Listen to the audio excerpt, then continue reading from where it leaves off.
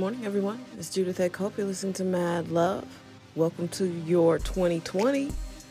I did not podcast yesterday. It wasn't a work day. And, just wanted to give you a break. Let you start the year off the way you wanted to. Not that you're held hostage to listen to this show. I get it.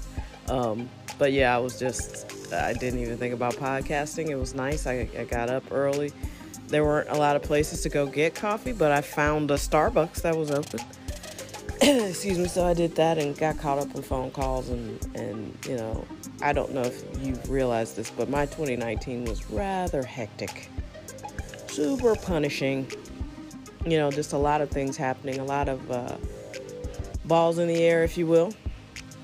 I just got to keep moving forward, and I hope that you guys are too. I'm excited about this year. In a way that I wasn't excited about last year. I mean, last year was good, but there were a lot of questions. There were a lot of issues, personally and professionally, things I wasn't really prepared to deal with, which is called adulthood. I get it, but it's just I wasn't focused in on that at all, and certain things kept happening, and I'm like, what? Why? How am I in the Hunger Games? Like, it was just really a really strange year. Sorry, I'm a little wheezy. I am dealing with allergies, so I apologize about that. But yeah, I don't know. It was a hectic year, a busy year, a fulfilling year. Got a lot of things done, very productive. But yeah, I could live the rest of my life at a slower pace and be fine with that, because there are chunks that I don't remember how I got things done.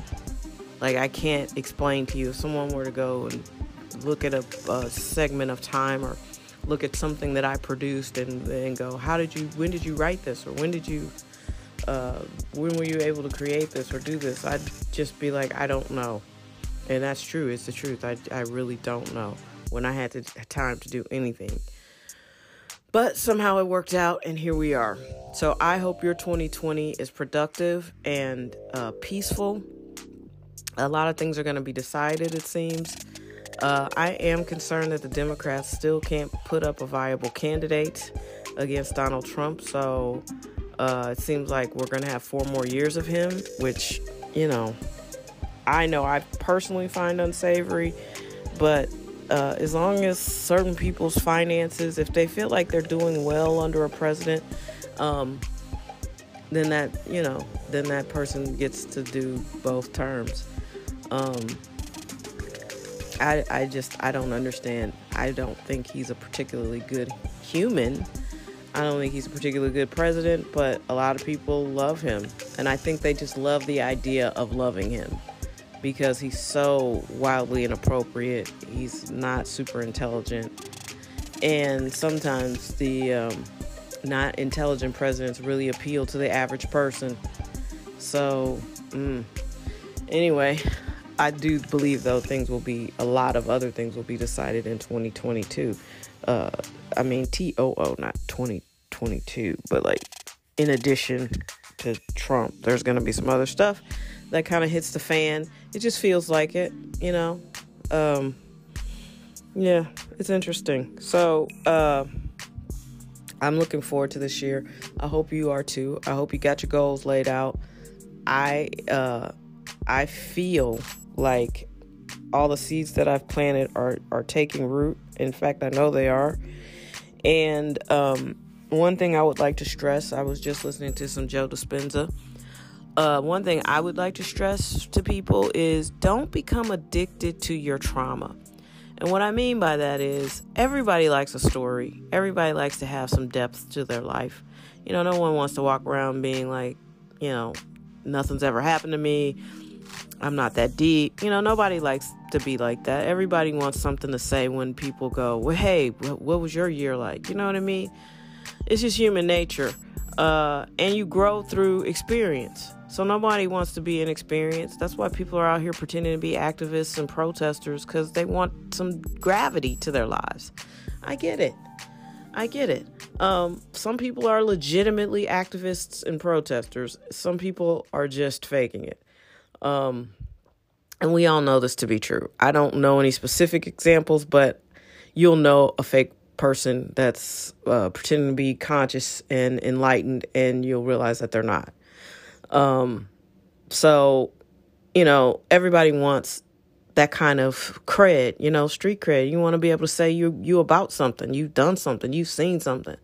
A lot of people haven't, so they pretend. But don't get addicted to that feeling. You know what I mean? Like, some people get so traumatized by whatever is or isn't really happening to them that they can't see life past that. Like, so, Joe Dispenza was basically saying you become addicted to the hormones of stress. And some of it's real and some of it's imagined.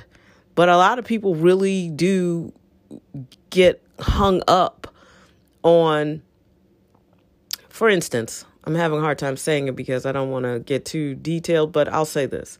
I know more than 1 or 2 or 3 people right now who are either contemplating divorce, getting divorced, separated, all of the above.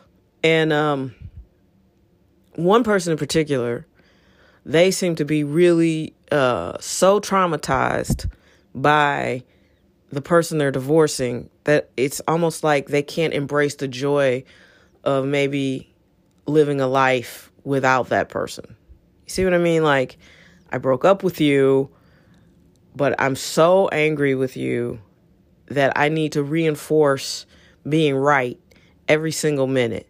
So instead of enjoying the idea of a future without having to live like this, I'd rather focus on trying to be right in the moment. See, I told you didn't really want all this responsibility. See, I told you weren't good with money. See, I told you. So don't live your life like that. Like, we lose a lot of energy and time looking behind us, trying to make people angry, or trying to get back at people, or trying to get people to see our side. Don't do that. I mean, it's just a waste of energy, and you lose time. So that person I remember having a conversation the other day, and that person was like, yeah, they're probably really struggling right now because they're having to do everything by themselves. And I'm like, if a person wants out of a responsibility, they'll find a way out. That's just how people are wired. You think you're teaching that person a lesson, and they're like unfazed because they're just going to keep doing what they do, which was the problem in the first place.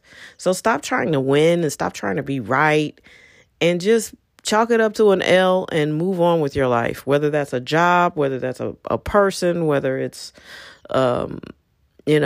a family member that you never seem to chop it up with the person on a same level. Just move on, because life really is short until it's not. It is short, though, for the most part. Even if you live 100 years, that's not a very long time. In the scheme of things, the earth is hundreds of millions of years old. We're only here for a millisecond. So I don't know. Just don't get addicted to the negative shit in your life. And it's easy to do that. And it's easy to say in January, I'm leaving this behind and I'm not going to do it. But then by February, you're back to being the same way. It's all in your head. Let it go.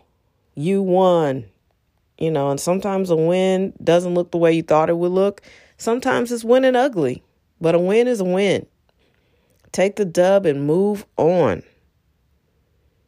Feels like Monday motivation, but it's not. It's Thursday thoughts.